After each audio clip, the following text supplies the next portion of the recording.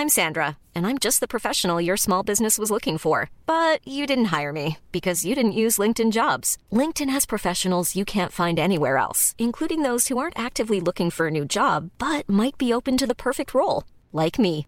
In a given month, over 70% of LinkedIn users don't visit other leading job sites. So if you're not looking on LinkedIn, you'll miss out on great candidates like Sandra. Start hiring professionals like a professional. Post your free job on linkedin.com/people today.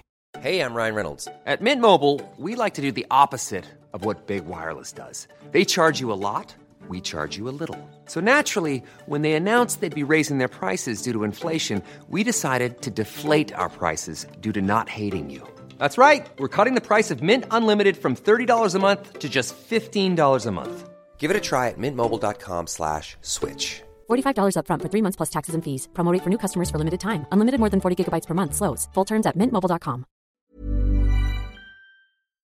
Hello and welcome to Off the Beaten Track podcast. I'm Stu Whiffin. I'm your host. It's another week, therefore it's another episode. You know the drill by now. Okay, today's guest. It's a cracker. It really is. It's James Atkins of EMF.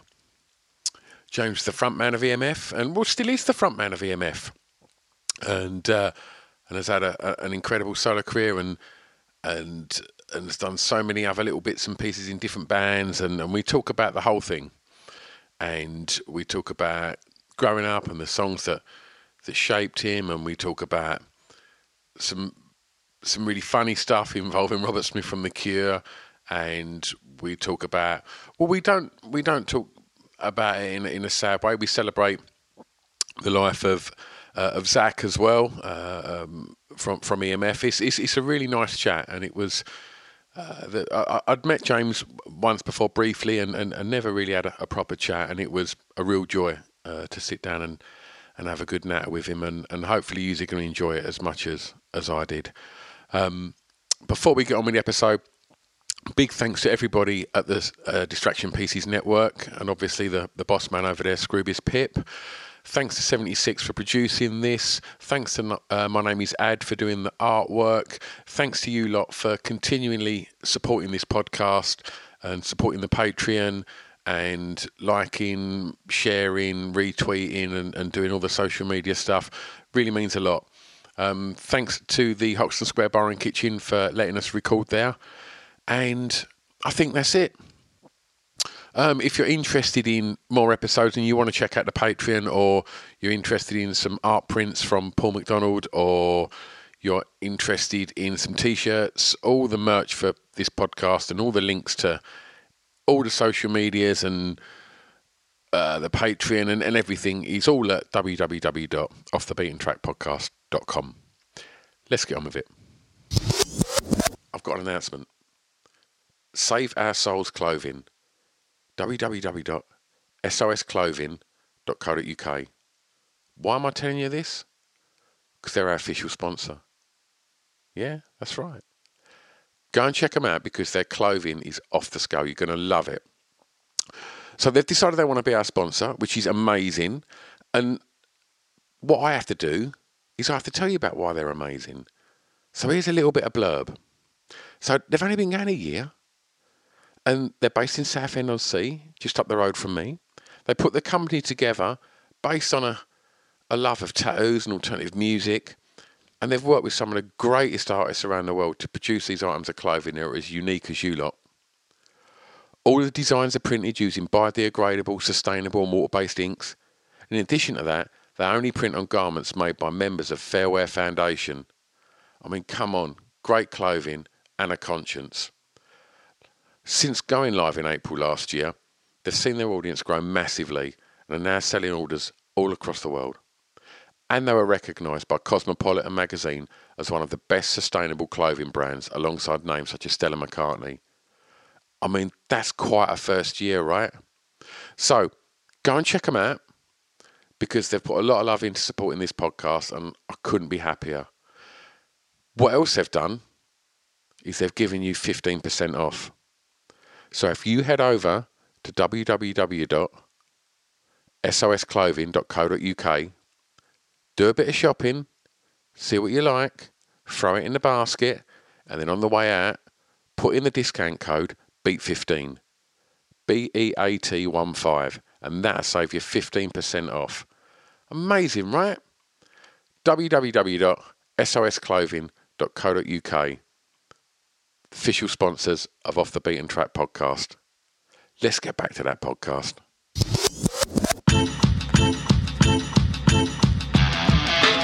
It's Off the Beaten Track podcast on the Distraction Pieces Network with me, Stu Whiffin. Okay, we are recording. So we are at the Hoxton Square Bar and Kitchen. It's a Friday afternoon, and sitting opposite me is James Atkins. Hello. How are you, mate? Yeah, I'm feeling good, Stu. I'm feeling really, really good. I'm very happy to be here. I feel like we've been doing a lot of talking already. Oh, it's good. I like the whole kind of meeting new people and kind of trying to join the dots of like how our paths may have crossed over the years. And I did mention to you that we have met a few times. And firstly, when EMF played my venue, Pink Toothbrush. Fantastic place. Very early 90s. Yes, I remember it well. And then you and Justin Welsh of Elastica and now, is it Perushka? Is it pronounced? Perushka? Yeah. One of them. Right. And you and Justin had a band called Asbo Kid and come and played in Camden for me and Matt Horn. Yes, that's it. Yeah. So there's plenty of connections there, isn't there? There is, mate. Yeah. And you know a lot of people I know as well. Yes, we've spoke about you at length on the episode with Jason Perry. That's out, and I have recorded one with Adam Perry, which isn't out yet. But again, we discuss you in that, and I'm sure you come up in conversation when I had Ian Baker from Jesus Jones, and when Jim Bob from Carter come on as well. Good friends. And did you have Ian as well? Ian Dench, or have I imagined that? No. Right, okay. Right. Someone else. Might have been Ian Baker. Right, maybe that's where I'm getting wrong. Right, James, track one. Yes. The song with the greatest ever intro. Okay, sure. Well, I am a dirty old raver. This was quite tricky, and I did think hard about it. And I was thinking, can I say Dire Straits, Brothers in Arms, or whatever it is, the one with the massive intro, or even I want my MTV, or the Chic one with the hand claps. You can have some honourable mentions. Yeah, I know, but what I did, I have gone for Papua New Guinea by the Future Sound of London. Obviously, music is emotive and all about emotions, and this puts me straight back in a field in the 1990s. It being damp, carefree, maybe watching the sun come up, and, a bit skewiff. What an amazing record. Incredible. Still sounds fresh as a daisy as well. I love it. It's a dance record, but it's got so many other elements in it. I mean, it is a 4 to the floor, but it's got a skippy break beat. It's got elements of dub music. It's also got world music, ethnic stuff going on, and it's just perfect, I think. Yeah, absolutely. I interviewed a guy called Dave Spears about 2 months ago, who's does lots and lots of work with Underworld, and he's just got this amazing shed full of every single analog synth you could ever imagine. It just looks like his shed just looks like some kind of Kraftwerk studio, and he's currently working with Future Sound of London on some new bits and pieces. Right, that is really interesting because I know very little about them. I kind of got a few of their albums mid-90s and that, and they kind of went off my radar for a while. Yeah, and mine. But I would love to hear what they're up to. I mean, they made some astonishing records. Yeah. I think there's one called We Have Explosives, which is one of those first electronic, sort of in-your-face, cut up, glitchy sort of records. So, in regards to intros, yes, as a singer, songwriter, producer, how important is an intro to you, both when EMF started and now? And we'll talk about your new record. Okay. Intros, I mean, obviously they set the mood of the record, the tempo of the records, the dynamics of what kind of record it's going to be, I would always go for a longer intro as possible. When I am sat with Ian Dench writing a song, Ian is very good at putting structure and arrangements together. He will go smash straight into a verse or even straight into a chorus. But I guess it's going back to my dance roots again as well. I could, give me 2.5 minutes of a kick drum, go, I'm happy. Yeah. But, yeah. I guess that's the difference, isn't it? With more dance music, the songs, the intros are more structured for DJs, right? Of course they are, yeah. Whereas I think maybe Ian, who's a very successful pop writer now, isn't he? Yeah. I guess he's... I'm not going to fault him. I'm not going to argue with him. I guess he's... another 8 bars on that intro, Ian, come on. But I guess when you're writing... Because who's Ian wrote for? Like... Beyonce, Shakira... Yeah, just a little... with that sort of music, you've got to hook them, haven't you? Quickly. It's that... and he knows exactly what he's doing. He's got his craft together. Yeah. Which is brilliant. Amazing. Well, I'm sure we'll talk about Ian a lot more as this podcast unfolds. Well, look, in regards to track 2, I want to ask you about the first song you remember hearing that had an emotional impact on you. Okay. I know I have put the Smiths down, but I'm guessing when I was a kid, there was always music in the house. I would have Simon and Garfunkel wafting up the stairs from my parents playing it. And in hindsight, maybe I should have picked something like Homeward Bound for first, a song that really touched me. And I could feel. I've gone for the Smiths tune. I think there's something quite desperate about it, and a desperation in the melody and the lyrics it's grabbed me.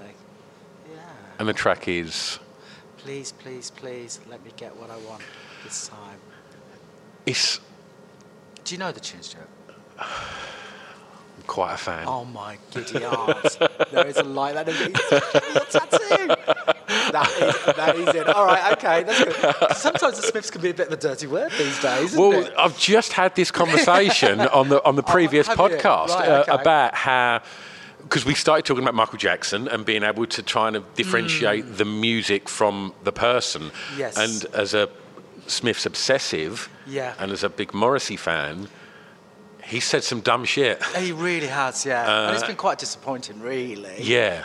Not as bad as Jacko, though. No. I would have to rethink my Smiths collection otherwise. But I think the Smiths... God, this sounds quite Jackson. They hook you at the right time, don't they? Yeah, and they do. It speaks to you. It did to me anyway, and I'm sure it did to many, many Smiths fans. That lyrically, that desperation and that feeling like an outsider, and yeah, of course, yeah. It really pulls you in. It did. And when people back in the day used to go, they're just miserable. It's like there was nothing miserable about the Smiths. It was uplifting, great guitar hooks. That's the thing. That's the juxtaposition of something like Ask or Panic, or There Is a Light That Never Goes Out. Yeah. The music is so pop and it is. and it's upbeat. Guitars. But Moz's lyrics are quite sad but I think it is that confliction that maybe that's what it was. There's something going on there which is very special. Yeah. And to this day, I'll still go back. I mean, The Queen is Dead is probably one of my favourite albums of all time. It's incredible. I'll just play it over and over again. Yeah. Cemetery Gates and Vicar in a Tutu. It's like, come on. Amazing. I mean, just the names of them songs are amazing on their own, and Johnny Marr, I interviewed Mike Joyce from the Smiths, and when I was chatting to him, he said that when the Smiths blew up, he said it kind of blew up, but not they were having huge success, but they still felt like an underground band. An indie band. Yeah. An indie band, yeah. And they were saying that they were playing huge arenas in the States, the same as Tears for Fears, who at that point were seen as one of the biggest bands in the world. Of course, yeah. But he said we was playing the same venues, but Johnny was having this creative spurt where he was just writing incredible song. Yeah. Not only that, he was basically managing and booking the Smiths, and he was 21. Wow, I never knew that. Can you remember what you was like at 21? Oh, bloody hell. You couldn't even get me onto the stage after that, let alone booking things like that. Yeah. That's incredible. That's really interesting because, it's always focuses on Morrissey quite a lot. And I always thought just Johnny Marr I thought it was just about his guitar playing and stuff like that, but I didn't realise he was that involved in the whole, getting Smiths there. But to be able to do all of that, and I mean, you're not developed at that age, are you? It's funny you should say that. Last night I went and saw Shawn Mendes, the pop star. He's a Canadian pop star, and you don't know him, do you, Stuart? My wife's taking the kids to see him at the O2 very soon. Oh, right, okay. Well, we got some freebie tickets. So I took the kids, and this was a 21-year-old kid, and he did the meet and greet in the afternoon, and he played a massive arena for 2 hours, and I was looking at him going, 21? Yeah. Really? Me at 21? Yeah.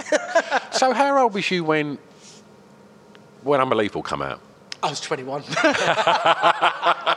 Yeah, but I didn't know what I was doing. Maybe he don't. Maybe he's got a Johnny Marr behind the wings, making it all happen. Yeah. All right, so in regards to the Smiths and the song that had an emotional impact on you, so that impacted on you emotionally how? Was it joy? Was it sadness? Was it longing? I think it just made me listen to music a little bit closer and realise there was much more to music than just a sound. Because music is an art form, isn't it? It's about emotions and how it makes you feel. And it's an amazing song. And sad, happy, I'm just intrigued by it, to be honest with you. Just intrigued of what it does. How old would you have been? Well, when that came out. What is the date on that? Is that 87? No, 84. 84? So I was born in 69, so was I 15? Wow. That's when the Smiths hook you. Teen angst, mate. They pull you in. Yeah, lots going on in a young man that age, isn't there? But I was really into the Smiths, the first album. I don't even know what album that's on. Is that on one of the first two albums, is it? Go on, you're the biggest Smiths fan, 84, yeah, it would have been one of them. Yeah, it would have been, wouldn't it? Yeah. So, in regards to the music you was being exposed to at that age, like, what else was on? Was there always music on at home? There was music on at home. My dad was a folk musician, so he would listen to lots of British folk music. He was a banjo player. He would drag me around to folk clubs around Birmingham. There was all the classics on, like your Bob Dylan, Steel Eye Span, things like this.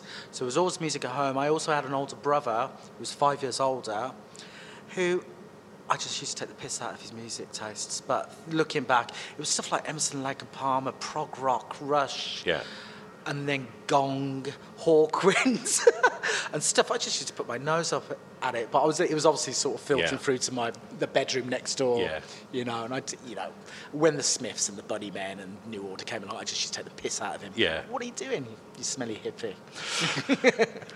I can't mention Rush. I've had two podcasts with the Perry brothers where they've just gone off on Rush. They love Rush. I did watch the documentary on Netflix the other day, and Do you know what? Pretty incredible. It's really good, isn't it? Because I'd paid no attention to Rush, and it was through speaking to Jason and Adam and them just telling me how amazing Rush were. And then you went and had a look. I thought, I'll watch this documentary. They're the sweetest guys, aren't they, Rush? There's nothing rock and roll about that band. And I've got to admit, I did just think, do you know what, this is amazing. And the front man, I can't think what his name is. Like, what a beautiful man. Yeah, absolutely sweet, lovely. Sweet. All right, so for track 3, James, the song that reminds you of school. Okay, again, I have put... Can you just remind me, Stuart, what I have put? What did I say? You went for The Cure. Oh, right, wow, The Cure. Okay, so... The Cure. When I was at school, we started putting bands together. And the first band I was in was with the drummer Mark DeClute, who was in EMF. And all we did was Cure songs. That was our whole repertoire. So it was just all about The Cure. This was probably later on in my school days, Secondary school. Yeah, secondary school, probably fifth year, or whatever they call it now, year 12 or 11. So yeah, that was just I should have, again, on hindsight, maybe picked something like Baggy Trousers by Madness or something by The Specials or something. Four people have chose Baggy Trousers. It's something about it, isn't there? Maybe it's the video, because it was the video in a school. And in the playground, wasn't it? Naughty, yeah, that's it, yeah. So there was that. There was also The Specials. But yeah, The Cure hit me like a truck. So on the way up here today, I was looking at doing some bits and pieces of prep for this, and I'm sure, tell me I'm wrong, was there a TV show, like a jukebox jury, I know where you're going with this. where they played Unbelievable? That was our first ever TV appearance. Right, and Robert Smith was on the panel, right? He was on the panel, and then what they do, they had to review a song, and then every week they would have the guests hidden in the wings for one of the songs, and then that week it was unbelievable. I think it's probably the first time it was ever on TV, and that everyone commented on it, and Robert commented on it, and he was cool. He was all right. All he says was like, "Yeah, it's great, but let's see what they're like on their second single." Yeah. Which was bob on, really, wasn't it? You never get a lot out of Robert Smith, though, do you? No, that's it. But so we kind of jumped out and went, "Ba-da, hi, we're here." And Robert was really sweet. But I think there was an instant where Derry, it was the time when we just give the press whatever they want. I think Derry was really abusive in the press towards Robert Smith, calling him being nasty, which was heartbreaking for me because I absolutely loved Robert Smith. And then I met Robert Smith at the Brits, and he made a beeline for me. He comes straight over to me. He goes, "What's this about calling me a fat C word like this?" And I was just like, "Oh no." And the only thing I could think of was doing, all I did was go, "Yeah, and what of it?" You know, and fronted him. I was thinking, and for years I felt terrible. I felt really bad. I wanted to write him a letter to apologise. To say, for a start, it wasn't me, and I love you. You know, you're a massive part of my life. No. You know, why do you think I sing like this? Because I'm confident in you. So, Oh, God, you meet your heroes and he's fronting you. Yeah. I think I did say something to the words of, "Do you want to go outside now then?" And it was just like, well, Oh, God, if people... But, you know, in all fairness, he had all his band all lined up behind him, and he was like, you know... And Aggie Robert Smith, I can't picture it. Yeah. Robert Smith spoiling for a rare. God. But I want to apologise to him if I can. Just if I do meet him again, Stuart, I don't want him... He's going, "What's this on Stuart?" Oh, amazing. Yeah. So what sort of memories does that evoke? That's, you know, I should say that the song is 10:15. 10:15 on a Saturday night, yeah. It's a great record. It evokes memories of first band rehearsals, which is always the greatest part of your life and the time of your life. You've been in bands, Stuart, you know exactly. Those magical moments, you're set up in a church hall, or for us it was a disused barn up the road. It's all to come, isn't it?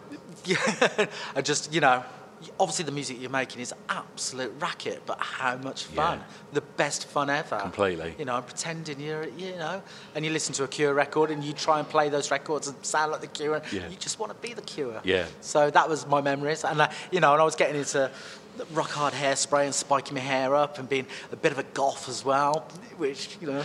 But it's so weird as well that you say that, you know, about wanting to be the Cure and things like that, and spiking your hair like Robert Smith. Me and all my pals that were all into skateboarding, when your band come out, we all wanted to look like you. That's mental. And like, you know, we was all wearing clothes that EMF wore. It was like, isn't that a funny old scene? they were the band that like, the stylish band, right? Make no mistake, mate. Well, Like, yeah, I mean, we kind of. That came a little bit, well, not too much later. I mean, some of those early photos were looking pretty dodgy, man. Yeah, but not at the time you would have looked right, yeah? Yeah, well, okay. I mean, we had like puffer jackets on and baseball caps to the side. And it was Derry who hooked us up with a load of American skater types. And it was Sessions, which was a shop in Chicago, who used to send us boxes of really good American skatewear. Yeah. And then we hooked up with Anarchic Adjustments. Yeah. And they were just all over us, you know, because, you know, we were getting American TV and doing Yeah. the Letterman show. So they're like, yeah, have a box of Anarchic Adjustments. Yeah, so we of were getting course. from head to toe in this Anarchic Adjustment. Yeah. And people couldn't get it in the UK. And then I guess shops like Slam City Skates were starting to stock it. Yeah. You know, so it was just everything fell into place, really. And Slam City Skates, I think the guy behind the counter was Ian Baker, right?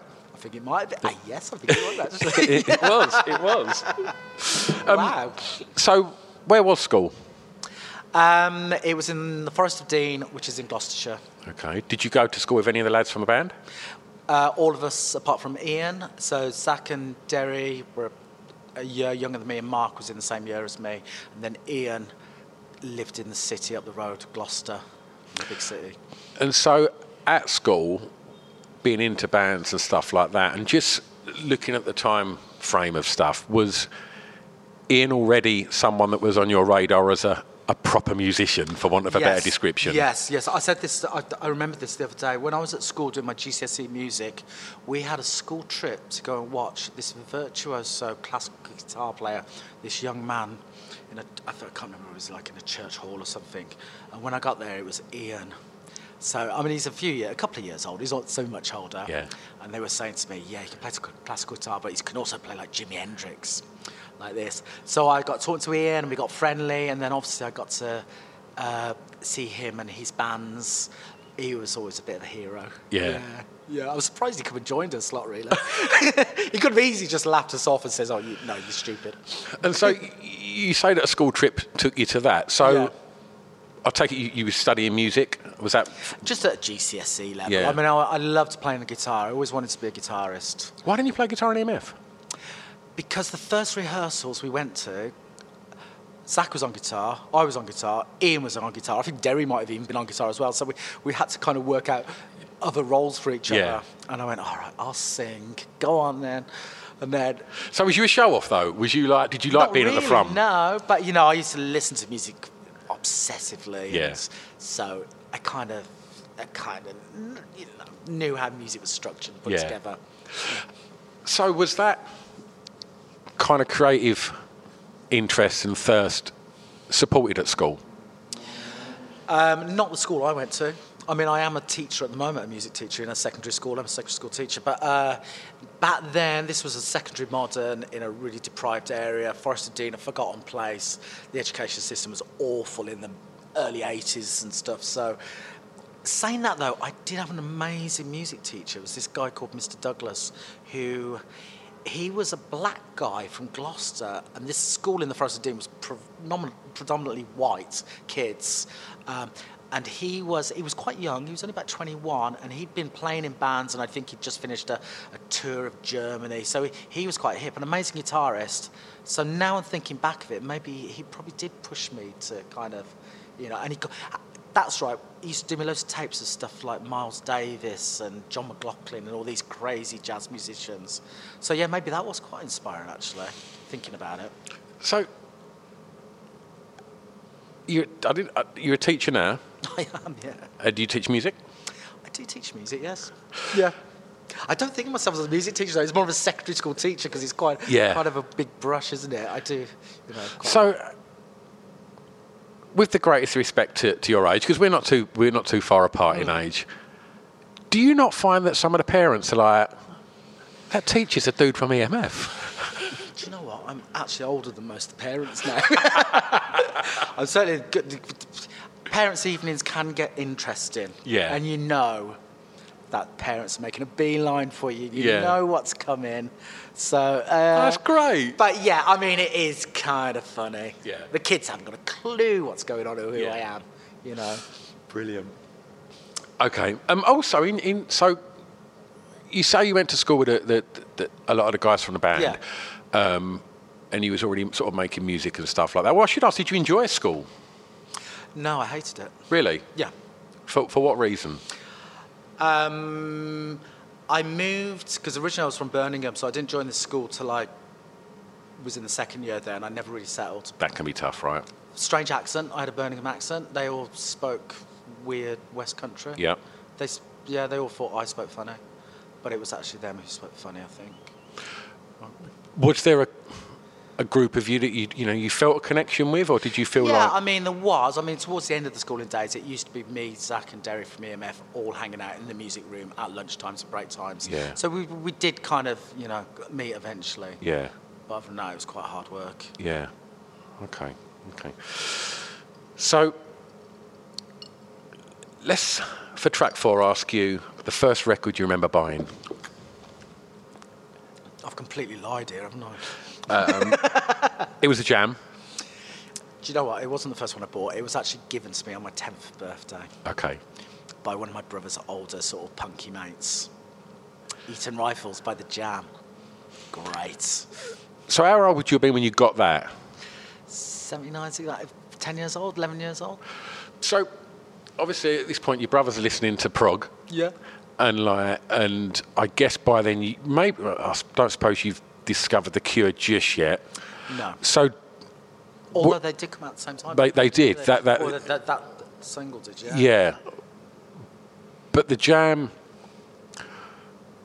did you get anything from that? Could you hear the kind of the urgency and the anger and the fire in the Jam at that point? Yes, there's something went on, especially those first few singles, In the City and stuff like that. It was very angler guitars, angst, and something about Weller's vocal, which is very angst, his lyrical contents. Yeah, it sounded very different to what my brother was listening to. So, because, I know that the Jam get thrown in with punk, but, it was, I guess it was in and around the same time, the early punk stuff, the early Jam stuff. Yeah. But I think their stylings were very different. And I think so. Just the kind of, I guess their social conscience with the Pistols and stuff like that. But I think Weller and them early Jam singles, he had something to say, didn't he? And I think it resonates that the anger and the spite in what he was spitting. Like, I mean, you can listen back to it now, and it does sound a little bit cheesy. What he's actually singing. Lyrical. Sometimes it sounds a little bit sixth form band vibe. Yeah, but he would have been. Yes, that's it. He incredibly was totally young. Yeah, and obviously he wore his influences on his shirt. Whatever. He was obviously a massive Who fan. Yeah, and he was obviously a mod. Yeah. Yeah, but he went on to write some great tunes afterwards, and some of his ballads are amazing. Yeah, English Rose and stuff like that. Incredible. Beautiful record. So he's. You a Style Council fan? When they first came out, but then I realised it was a little bit too smooth. Yeah. I think that's a great way of describing it. It got a bit too wanky for me as well. It really did, didn't it? Yeah, when they're all caressing each other's hair and stuff. Not feeling that. I wanted Angry Weller. But he was into that Philadelphia sound and brass, and was just doing what he does. To be honest with you, I can't listen to Paul Weller's new stuff. It bores me senseless. It's so strange. I've got so many friends that just think he's the greatest thing ever, and I don't get it. I really don't get it. And not even the early Jam stuff. Oh no, the Jam. I love the Jam. I love the Jam, but now, And like you, I like Walls Come Tumbling Down, and I like a lot of the early Style Council stuff. But as it went on, and then the solo stuff, it just didn't do it for me. No. Like, I just don't. Yeah, that Wildwood and that, it was just like, it sounds like a middle of the road record. It's some people might get it. Yeah. Maybe that's what we should be listening to these days. Maybe. Middle-aged men, middle of the road music. I don't know. No, we're not going there. You swerved the Dire Straits intro, so we're still down with the kids, mate. Hello, I've interrupted the podcast again, haven't I? Sorry, it won't take a sec. All I want to say is, the songs that we're talking about in this podcast, if we can't play them, it's just because of the regulations regarding playing licensed music and such. So, if you want to hear the songs, just go over to Spotify and search Off the Beat and Track podcast, and you can listen to all the songs, because I've put playlists up for each of these. If you can't find it on there, I'll send links on all the social media accompanying each episode. Hey, I'm Ryan Reynolds. At Mint Mobile, we like to do the opposite of what Big Wireless does. They charge you a lot, we charge you a little. So naturally, when they announced they'd be raising their prices due to inflation, we decided to deflate our prices due to not hating you. That's right. We're cutting the price of Mint Unlimited from $30 a month to just $15 a month. Give it a try at mintmobile.com/switch. $45 up front for 3 months plus taxes and fees. Promo rate for new customers for limited time. Unlimited more than 40 gigabytes per month. Slows full terms at mintmobile.com. Even when we're on a budget, we still deserve nice things. Quince is a place to scoop up stunning high-end goods for 50 to 80% less than similar brands. They have buttery soft cashmere sweaters starting at $50, luxurious Italian leather bags, and so much more. Plus, Quince only works with factories that use safe, ethical, and responsible manufacturing. Get the high-end goods you'll love without the high price tag with Quince. Go to quince.com/style for free shipping and 365-day returns. Wow. Nice. Yeah. What you're hearing are the sounds of people everywhere putting on Bombas socks, underwear, and T-shirts made from absurdly soft materials that feel like plush clouds. Yeah, that plush. And the best part? For every item you purchase, Bombas donates another to someone facing homelessness. Bombas. Big comfort for everyone. Go to bombas.com/ACAST and use code ACAST for 20% off your first purchase. That's bombas.com/ACAST. Code ACAST.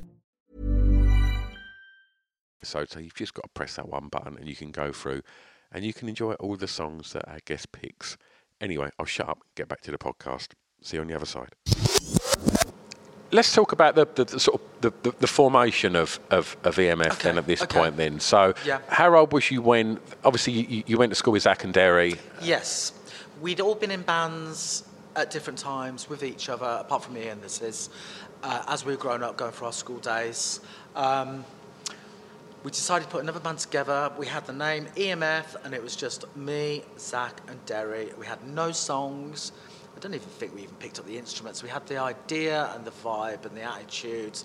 We had a village hall that had jumble sale stuff. We used to just get dressed up and jump around on settees. So there was it was a laugh to start with. And then I'd been in touch with Ian up in Gloucester. Ian had been in a band called Up Mosaic, which we'll come back to in a minute, I guess. But so Ian was a serious musician. He was great, and his band was brilliant. We all looked up to him. And me and Ian had been getting on really well, and he'd gone on a road trip somewhere, and he was coming back through Monmouth. I think he just split up with his girlfriend or something was going on. And he called me on a landline, because there's no mobiles. Of course. He says, "Oh, what are you up to?" And I says, "Well, I've got my mates, we've got EMF around here. We're just having a bit of a play." Not, playing around. So Ian come along, and he likes our energy and our vibe. So I said, "Come on, Ian, let's get some stuff going." So Ian joined EMF, and then I would just spend a few Saturdays going up to Ian's in his mom's house where they had an old piano, and he had a very primitive synthesizer, and we wrote a bunch of tunes. And the first 10 tunes that we wrote became the first album. And so... That's it, really quick, condensed that as well. But being where you were, there's that, I guess, maybe a misconception that to get signed and to get noticed, you've got to be in London. And how did you get noticed? And what happened there? Was it a case of sending demo tapes? Was it a case of gigging hard? And I think it was gigging. It happened really quick, so it was a complete whirlwind. We booked a gig in a local pub. It was called the Bilson. Held a couple of hundred. We thought, right, we better finish some songs off, write some songs. We did this gig, and it was absolutely rammed because we obviously bigged it up. So the first gig, the first 3 or 4 gigs were just insane, just like 300 or 400 people cramming in, climbing through windows and stuff like this. And we thought, oh, something special's going on here. I don't think we had any demos or anything like that, but we had a few little contacts. One of them was this guy called Nick Mander, who he ended up being our A&R guy, who was local to Cheltenham. But I think Ian had a few contacts from his band Up Mosaic. So we just says, look, we've got a band on here. You need to come down and watch this. And first of all, I think they were trying to get us to go and play in London, do London showcases. And we were just like, no, we're not doing that. So come down to us, because look what's going on. This is insane. Was that a conscious decision? Was there a bit of I think it might have been, actually. I don't know if we were that clever, but... Yeah. Probably we bigged it up and they said, let's go and have a look at this. This sounds ridiculous. Yeah. So, and then I remember one night we played... I love that, though. Yeah, that's pure Tony Wilson, isn't it? You come to us. But there was one night we played the Bilson, and I think one of the Island A&R guys came down and they wouldn't let him in. And I think the guy on the door is a guy called Boot Lane or something. You ain't coming in, who do you think you are? Something like this. And he goes, well, I've come from London, I've come to see this band. So I think it's... So yeah, they kind of saw us in our own environment, which I think is really good. Thankfully, we didn't have to do London showcases and really tour and work it. But we knew no different. We kind of thought, oh, wow, this is what happens. Did you know you was good? We certainly told everyone we were good. We didn't know... I don't... No, I mean, I never really... As a singer, I never really ever had any confidence, but... Really? Yeah, I used to find it really hard. I should have enjoyed EMF more than what I did, to be honest with you. It was kind of a struggle a lot of the time, Did you feel the pressure of being out front then? Yeah, I just didn't think I was that good, to be honest. I didn't think my voice was that good. And there was some nights when it was magical and brilliant. And then, 2 out of 3 gigs, it was a struggle. very uncomfortable on stage, which looking back now is kind of part of the charm, isn't it? Yeah, you know, completely. You look at Terry Hall in the specials, you know that guy is not comfortable on stage. Yeah. You know, and that's what makes it. You know. And then sort of post gigs, like, how was you critical of yourself walking off stage and things like that? How did you deal with compliments? You know, did you want to hear people when they told you that, you know, they thought you was really good? Did that help, or was you? Yeah, I mean, we lapped it up. Yeah. You know, it was the greatest thing ever. Predominantly you as a frontman I'm talking about now. Right, okay. Yeah, I mean, I always wanted to be a pop star, you know, and then to be in that position and people getting recognition. Yeah, it was amazing, Stuart, it was amazing. So let's talk about Fame then. About who, sorry? Fame. Okay. So how was Fame? Like, because, I mean, it's unbelievable. Number 3 in the UK? Yes, number 3 in the UK. Number 1 in America? Yeah. I mean, fucking hell, man. Come on. That's ridiculous, right? Yeah. Like, and I'm not blowing smoke up your ass, but you was a beautiful band. Do you know what I mean? You all were very, very good looking lads. Thank you. Sure. So, I mean, there must have been some incredible temptations to just lap up everything that was being thrown at you. How did you deal with Fame? I sort of went inward a bit. Like I say, I should have enjoyed it much more. If I had my time again, it's the only thing that would change. I would probably enjoy it a bit more. I was looking at those other guys in the band, like particularly when we got to America and going across America, those guys were having a ball. And I was kind of just a little bit wrapped up in my own, you know, what was going on. I don't know what was going on. I did enjoy Fame, though. Brilliant. You know, walking around, getting in clubs and gigs and guest lists and, you know, turning up at festivals, and it was fantastic. But not enjoying it as much as, you know, I guess it's easy to look back in hindsight and say you could have enjoyed it more, but yeah. That was you at the time, right? It was, yeah. That's exactly it, isn't it? Maybe it had to be like that. Was you conscious of, like, where you wanted to take this? You know, was you one of the people that was sort of focused on sort of organising things and trying to sort of... No, not at the time. I was kind of just didn't know what was going on, to be honest with you. I did think that we were going to go massive, and I thought we were going to be like a stadium, Depeche Mode type bands, and it never quite ended that way. Yeah. Which, you know, is a bit sad, but I can't really... should be proud of what we did, really. Completely. But, you know, it kind of... We were just on a whirlwind craziness, and by the time we got to the third album, it didn't really hit home that we'd kind of lost that connection with each other, with what we were doing and with our fan base, just because everything's just mental around you, you know. So the connection within the band had fractured at this point? Yeah, I think so. I mean, people are, you know, getting older, in different relationships. You weren't those schoolmates anymore. Yeah. Winding each other up. You know, we never really fell out or anything. But it goes back to what you said earlier about when you're in that church hall, it's the best time, right? Because it's all ahead of you. I mean, if I could have that again, that was brilliant, you know. Yeah, there was it's a strange one, really. Okay, so, well, I'm imagining looking at the track that you've chose for the next one, which is when I imagine you've probably maxed this time, and so I ask you the song that soundtracked your clubbing years. Okay, I have picked the Happy Mondays, Hallelujah, and I picked the Weatherall mix. Oh, so good. Could have been good for the intro as well, that one. Could have, couldn't it? Yeah, Rowetta's vocals at the beginning. Yeah, I mean, what can you say about this record? This is when dance music was great. I mean, it took me quite a while to understand dance music. Kind of got into Balearic beat stuff to start with and more formulated electronic music. But when this came out, you know, it's got gospel, it's got guitar riffs. You know, it's magical. And it is that remix as well, isn't it? It is that remix is something about that remix. Yeah, and it does signify so much about that time. Whenever you watch films like 24 Hour Party People, anything around that kind of hacienda crossover of the rave scene into the indie scene. Yes. That opening bit of Rowetta's, it's always going to be right at the forefront of it, isn't it? Because it does just sum up that sound of that time. It does, yeah, totally. So where was clubbing for you? Was you clubbing in London? Did you relocate to London? No, I mean, I moved to London a couple of years before EMF started, when I was really, really young. This was like 16, 17, and I tried in 1988 to go to some of those clubs like the Mud Club and the Brain Club. But it wasn't. It wasn't really there like everyone said it was happening. Yeah. I remember sticking a smiley face bandana on once and going down the Mud Club, and it was just like, it's not really. This isn't really going on, is it? So I went back up to the West Country.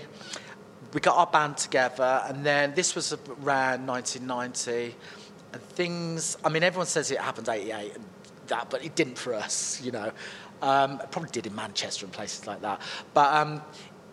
There's lots of free parties, not so much clubbing, making your own entertainment in the forest, going out. Certainly, when I went to America, that late 90s, when I came back from America after doing like a few 6, 12-week tours, the place, especially the Gloucestershire, the forest, it erupted to the point where I was coming home one night and there was roadblocks on the roads because there was some illegal rave going on in Cinderford where we grew up, and then that's when it really kicked off. So it was more outside free parties for us. And it was all generally electronic music, sort of clubbing and stuff like that? Yes, it was. You know, acid house music. Yeah. And so fast forward to like maybe 91, 92, you know, did indie clubbing start to sort of have I moved to Camden. That was kind of indie central, wasn't it? Feet First? Yes, Feet First. Was that down the Palace? Camden Palais or Coco now? Yes. Yeah. That was probably one of the only ones I went to, actually. Yeah. We did, Camden was just a good mixer. Yeah. Just go in there and just see all your Britpop stars at the bar. And then there was a few sort of off-the-rails ones like Smashing. Do you remember Smashing? Of course. Very... bit more 60s psychedelia. Smash. I don't know what they had going on. Yeah, but I said to you before we started recording that I have this thing that I do feel that British scene from sort of 90 to 94, pre-Britpop and kind of post-Manchester, just gets overlooked. Yes, it is really funny. When people think of the 90s, they go Automatic Blur. Yeah. Whenever you see any kind of sort of advertising for 90s events and things like that, it's generally got a Union Jack on it and Liam or Damon. Yeah. And neither of those bands went to number one in America. No. And I believe Jesus Jones, Right Here, Right Now, did that? I think that did, yeah. I think that did as well. Yeah. And you just think, that scene, I don't know if it was because it was... I think with Britpop, so many of the bands had a very similar sort of structured sound. And I don't mean that in a negative. I really enjoyed that scene and the music that come out then. But I think just the hybrid of stuff that was happening in the UK when EMF were at their biggest, you know, with the likes of the Stuffies and Carter and Senseless Things, and, you know, just the bands I've just mentioned there, none of them sound like each other. No, but there was so much like colour as well. When I spoke to Jim Bob, I watched the video to, I think it was After the Watershed, or was it Only Living Boy in the Cross? After the Watershed, I believe. And looking at the crowd that were dancing behind them in the video, and there was kids in shorts with Pop Kid T-shirts on and goths, and there was like people with like Morrissey quiffs, and it was just a real mixed bag. Just an amazing mixed bag of colour and of youth cultures, and I think that, I mean, when I first went clubbing at the club I work at now, walking in there and hearing all this different music and seeing white kids with dreads and shorts and seeing people dressed like Robert Smith, and there was so much stuff to see and different sort of cultures. It was so exciting, and I think the Britpop thing was quite regimented in its look and its sound, as was the Manchester thing. The Manchester thing was you got your flares, you got your T-shirt, and you know, you all had the Ian Brown haircut or the Shaun Ryder haircut, and you all danced like Bez. And yes. but I think post that, it was just... And another thing that I thought was really good about all of them bands from that era was performance. Because you go and watch Oasis, and I'm taking nothing away from I rate them as a band. He stands there, hands behind his back. There's not a lot going on, There's not a lot to see. No. When you went to see the Roses or the Mondays, they're not performers. No. You went to see the Senseless Things, EMF, Jesus Jones, Carter. It was raucous and it was explosive on stage. Yeah. I think the gig were events. And I was just trying to think that the thing that maybe held all those different people together was the event of the gig. They were gig goers. Yeah. And that's what it used to be about, going to see a band, wasn't it? Yeah, absolutely. What did you want from clubbing? From clubbing? Yeah, what did you want from it? I used to find clubbing quite dull, to be honest with you. So weird, James. Every single person said that. Yeah. Every single person that's been in a band or a DJ or a producer or whatever, they've all sort of said, yeah, do you know what? Like, we're really massive into it. No, it's funny, isn't it? I mean, obviously ecstasy helps, but I used to enjoy the after shows after the clubs, and that was more fun. Getting home and playing your own record collection, completely. All right, so let's talk a little bit about the immediate sort of fallout of, I must say fallout, like the first hiatus of EMF. So that would have been when, 94, 95? Yes. Yeah, well, we did the third album. Are you talking about it falling to bits here, Stu, a little bit? Is that what you're asking? I guess so, yeah. Yeah, okay. Yeah. Well, yeah, I mean, we recorded the third album. It cost a lot of money. Yeah. The record company were just saying, well, there's no singles, nothing. And we got dropped pretty quick.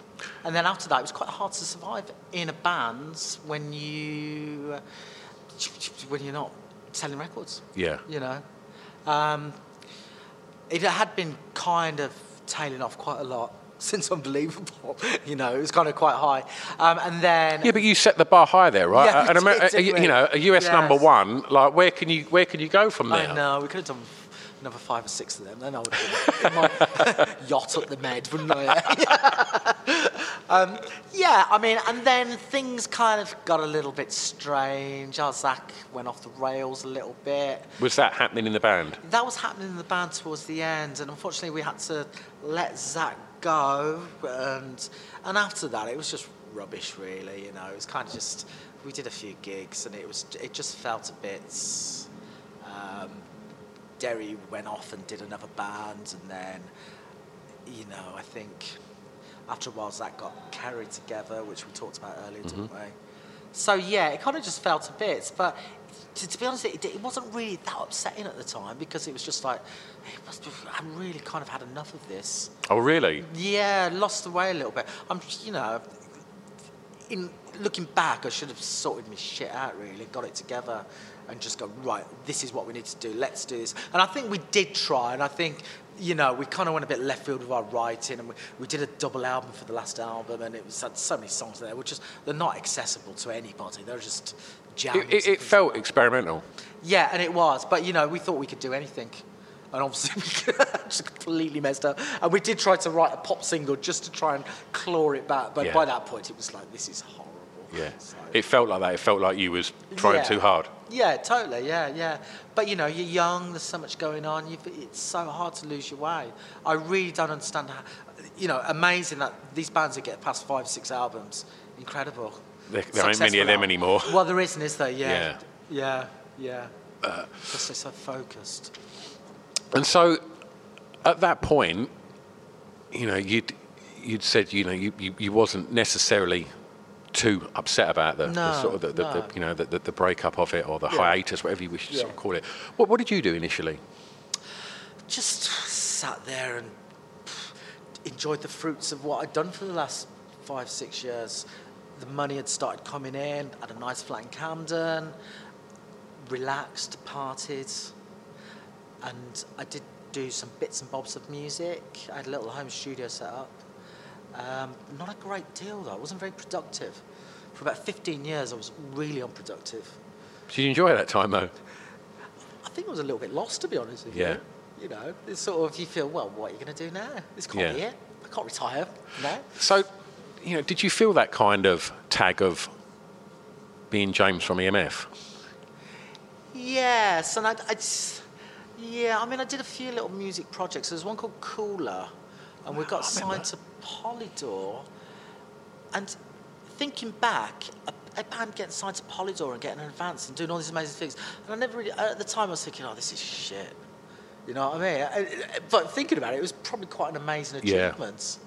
But compared to EMF, you know, once you've been up there, you know, once you've seen the stars up there, it was everything else, you know, sitting in a transit van and going playing, you know, Bedford on a Tuesday night was a little bit, all right. So, after the kind of, you know, you had split and you was, you know, doing bits and pieces, were you still kind of staying in touch with the rest of the band and you know, keeping an eye on what they were all doing? I was really close to Zach.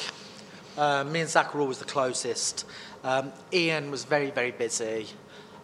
And Derry and Mark, I think, moved back up to the West Country, so I didn't really see much of them, to be honest. And so was you sort of still in touch with Zach when he, you know, because he passed, didn't he? Yeah, I mean, right up to the end. I mean, you don't have to talk about this if you don't want to. No, it's absolutely fine. It's nice to talk about. It's nice to remember him. Yeah, it was. Me and Zach were hanging out quite a lot. He was getting into some right pickles, and you know, it was heartbreaking to see. I thought maybe he'd got through it and sorted himself out, but I actually, the new year it happened, I went to Amsterdam with some friends, and then when I came back, I got into the flat, and I had a phone call from Richard from Poplar itself saying, is this true about Zach? And I was going, well, I haven't heard, what? And then it told me, and it's, you know, he dropped it on me, and it was like, whoa. And that was, you know, it was a big thing. So, did it feel like that, you know, not in the initial, initially hearing that, but sort of moving on a few years, did it feel like to do EMF shows again was a sort of a fitting thing to do in Zach's memory? And yeah, I mean, we didn't do any shows for quite a while after Zach's death, and it's. Never really thought about it, to be honest with you. Yeah. I didn't really enter my mind that much. Yeah. It was nice. I mean, we've had Stevie playing with us for the last 10 years. Yeah. It was nice when I had Richard from Poplar itself playing as well. That was good fun.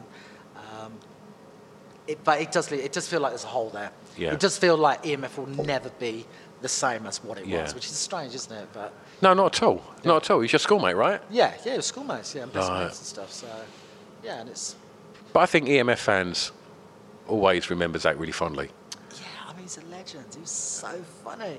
Some of the antics. And I said to you, like, when I played shows with his band that he done post EMF, he was delightful. He was so kind and really, really, like, come straight up to us. And as I said to you before, Zach from EMF, we was like, holy shit. And he was just so welcoming and was dig into our rider and was sharing his beers with us and stuff, and like, you know, when it says, you know, don't meet your heroes, well, you know, we did, and he was a joy. Yes. An absolute joy. He probably just wanted people to drink with and party with. Not playing guitar. We was more than up for it, mate. We was more than up for it. All right, okay. So, favourite song from an artist from your hometown? Well, when I got the brief, I thought you meant county. It was county. All right, and I was looking at my postcode, and even though I say I live in Yorkshire, my postcode actually says Lancashire, and I was thinking, man's from Lancashire, are you having a laugh? There's like, you know, you can reel off 1 million. Yeah. And I, you know, and I love the Lars, and I don't get it. Eh? I don't get it. Oh, do you not like, no? I just don't get it. Wow, oh, this is contentious. And like, wow. As a indie DJ, I had about 5 years where I just could not play There She Goes anymore because I just heard it to death. No, I can't hear that. That's like an unbelievable, isn't it? But I've since got back to it, and I just think it's an amazing record. It's an amazing single. But I just don't get that band. And everyone I know that loves their music's like, mate, what do you mean you don't fucking like the Lars? I'm like, I just can't get it. I don't know what it is. It just doesn't. That's fair enough. I mean, music, that's what music does to people, isn't it? I know I should like it. I know I should. Keeps it interesting. Everything on the, in the rest so I of the didn't book. pick the Lars anyway, thankfully. So I was thinking, I grew up in Gloucestershire, and there was only one band from Gloucester. I can't think of any bands from Gloucester. The only band I was thinking is a band called Apple Mosaic, which was Ian Dench's original band. Yes. And the song I picked is Honey If. Yeah. And I really do think it's it's a forgotten indie pop classic. And that's exactly who says that on Radio 6 the other day? Famous DJ. Keaveney. Who? Keaveney, Lamac. That's exactly what Lamac said. So if he says that, I can say that. Oh, so Lamac played it the other night? This was about a few months ago. Oh, wicked. Yeah. Wicked. But he says it was a forgotten indie classic, and I agree with him. I wasn't overly familiar with it, No. and I went on YouTube, and I've been watching Apple Mosaic videos and that, and it's that weird thing of when, like, you're familiar with people's faces, and, you know, growing up, Ian Dench's face was very familiar. Yes, and it's just always something really sweet about seeing them when they're, you know, really young, just, you know, it's brilliant. And, that's good. Yeah. Obviously, his guitar was accomplished by then, his guitar playing and stuff. Some of the licks on that album. And stuff. So would you travel up and watch them, yeah? Yeah, we used to go up to Gloucester. Yeah, they're big influence on us. I used to think they were a bit weird, but because they used to wear they didn't really have their look sorted. They were I think they were indie, but they were kind of into the Doors, and they used to have psychedelic tie-dyed shirts that they made. They look rubbish, really. And then when I got Ian Dench to come and join our band, I said, "Look, come on, we're going to wear Fila tracksuits and stuff." He just looked at me. I remember, because in regards to EMF and style, it just never lacked for me. And I remember, and Jason Perry talks about this as well on the episode, and it was like, I remember seeing you guys, I mean, pre the second album, like, you know, you were wearing the skate gear and the skaters, we was like, this is, you know, and as was Jesus Jones, it was like they're wearing some cool shit. Yeah. And then when you performed They're Here on Top of the Pops, I was like, fuck me, they've upped it. Like, you know, dreads were in effect, like glove hats, like, just look the bollocks, mate. Yeah. Look really solid. And then when the third album dropped, that first picture you used on a beach, yeah?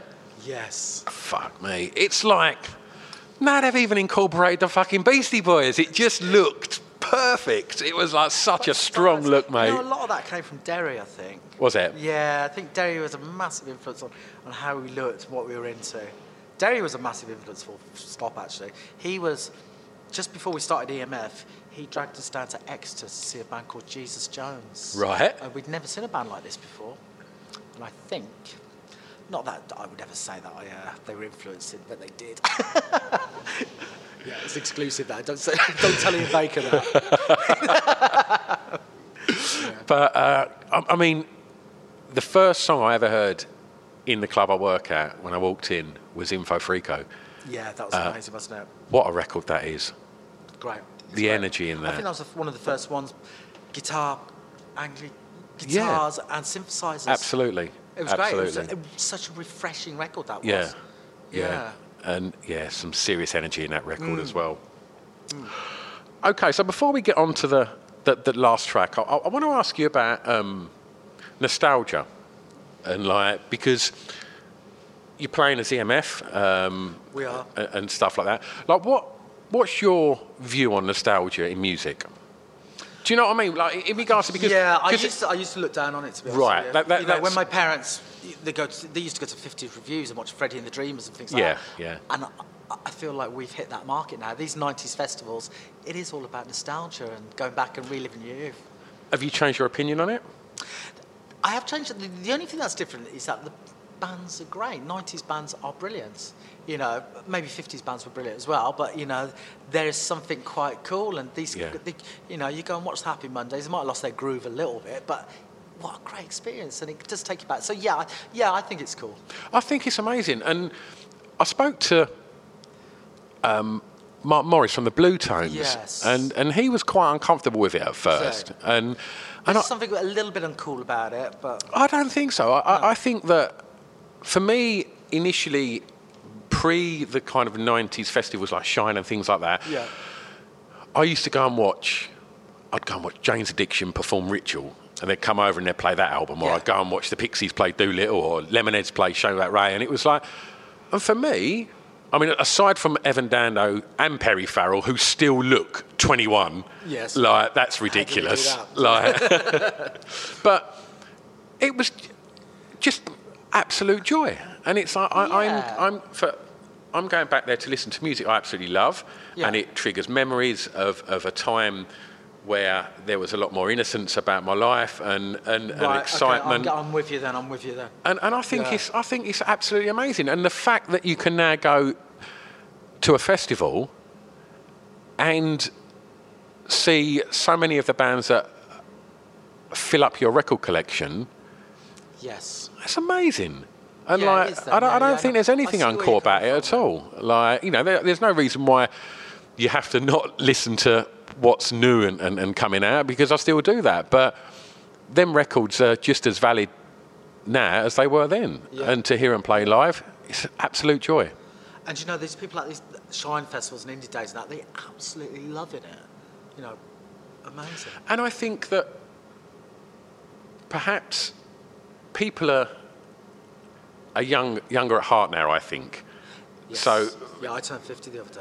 And like, you're looking good on it, James. And like, but you know, I'm 45 and I still love to go out and watch bands and jump around and like. But yeah, absolutely. It's a mindset, isn't it? Completely. That's all it is, mate. Yeah. And I think the people that are doing these festivals, and you know, there's clearly a fucking huge market for it. People love these bands and want to go and enjoy them. Yeah.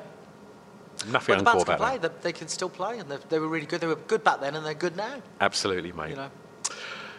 Final track. Okay, I've got to have to do a change on this one, you know, Stuart. Okay. So this is a song that many may not know. So you get a chance to suggest a song that they listen to. Can I choose one of my own songs or not? Of course you can. We've got to talk about your album yet. Well, can I pick a tune from my album? Let's do that. Okay.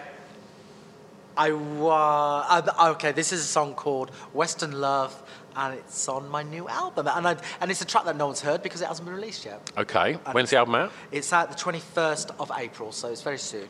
Available? The pre-releases are available at James Atkin Music.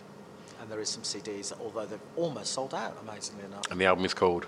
Popcorn Storm. Where'd that come from? It came from a friend's daughter who said it one day randomly. And I thought, yes, we'll have that. I did have to credit her on the album. So how do you... Let's talk about the sort of the writing process for this now. And how's that... Obviously, is it all done by yourself? It is, yes. There is one song where I collaborated with Ian from EMF. But yeah, it's all self-written. Do you enjoy making music still? Absolutely love it, yeah. So how do you... Because obviously back in the day, there was no children and things like that. It was, no pun intended on the EMF song now.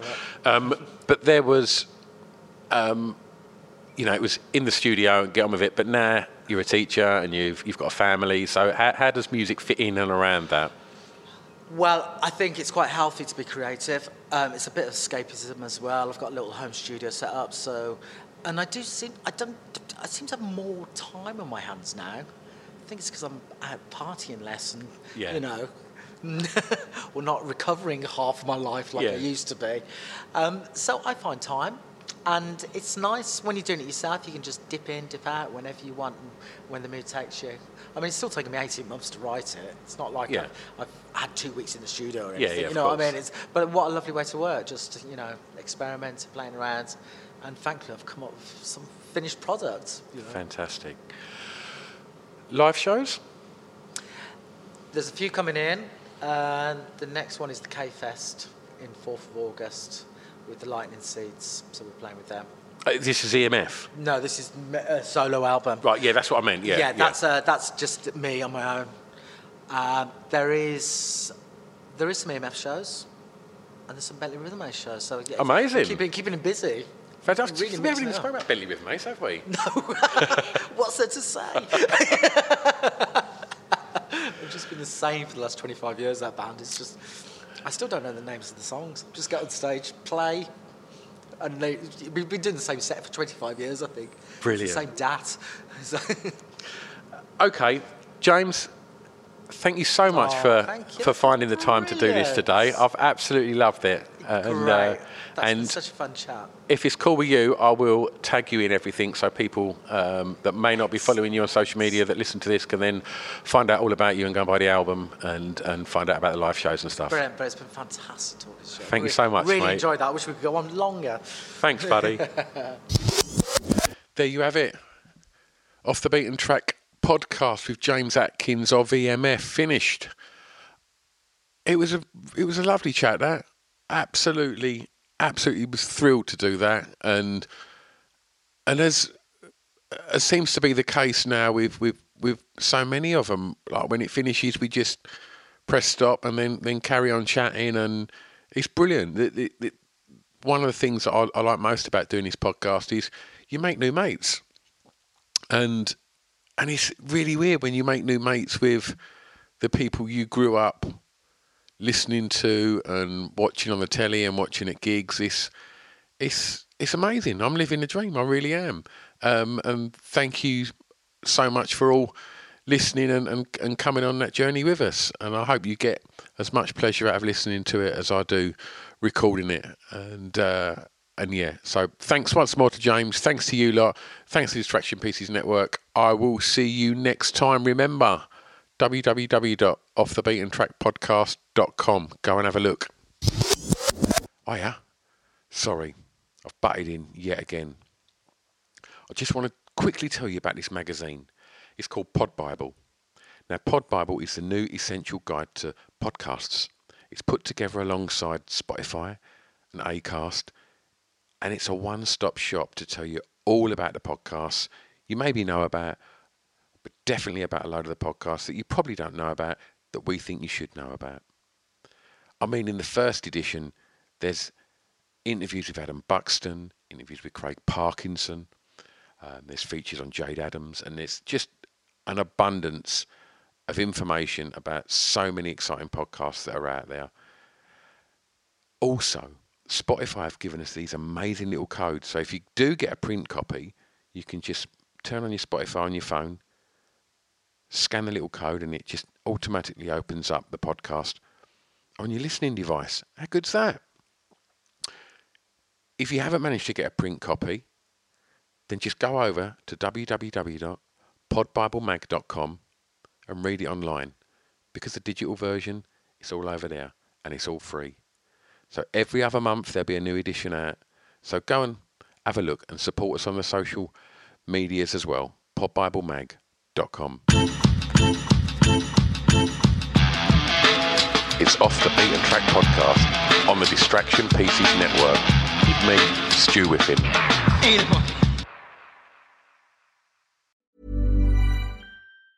Hi, I'm Daniel, founder of Pretty Litter. Did you know cats tend to hide symptoms of sickness and pain? I learned this the hard way after losing my cat, Gingy. So I created Pretty Litter, a health monitoring litter that helps detect early signs of illness by changing colors, saving you money and potentially your cat's life. Pretty Litter is veterinarian developed, and it's the easiest way to keep tabs on your fur baby's health right at home. Go to prettylitter.com and use code ACAST for 20% off your first order and a free cat toy. Terms and conditions apply. See site for details. Hey, it's Paige DeSorbo from Giggly Squad. High quality fashion without the price tag. Say hello to Quince.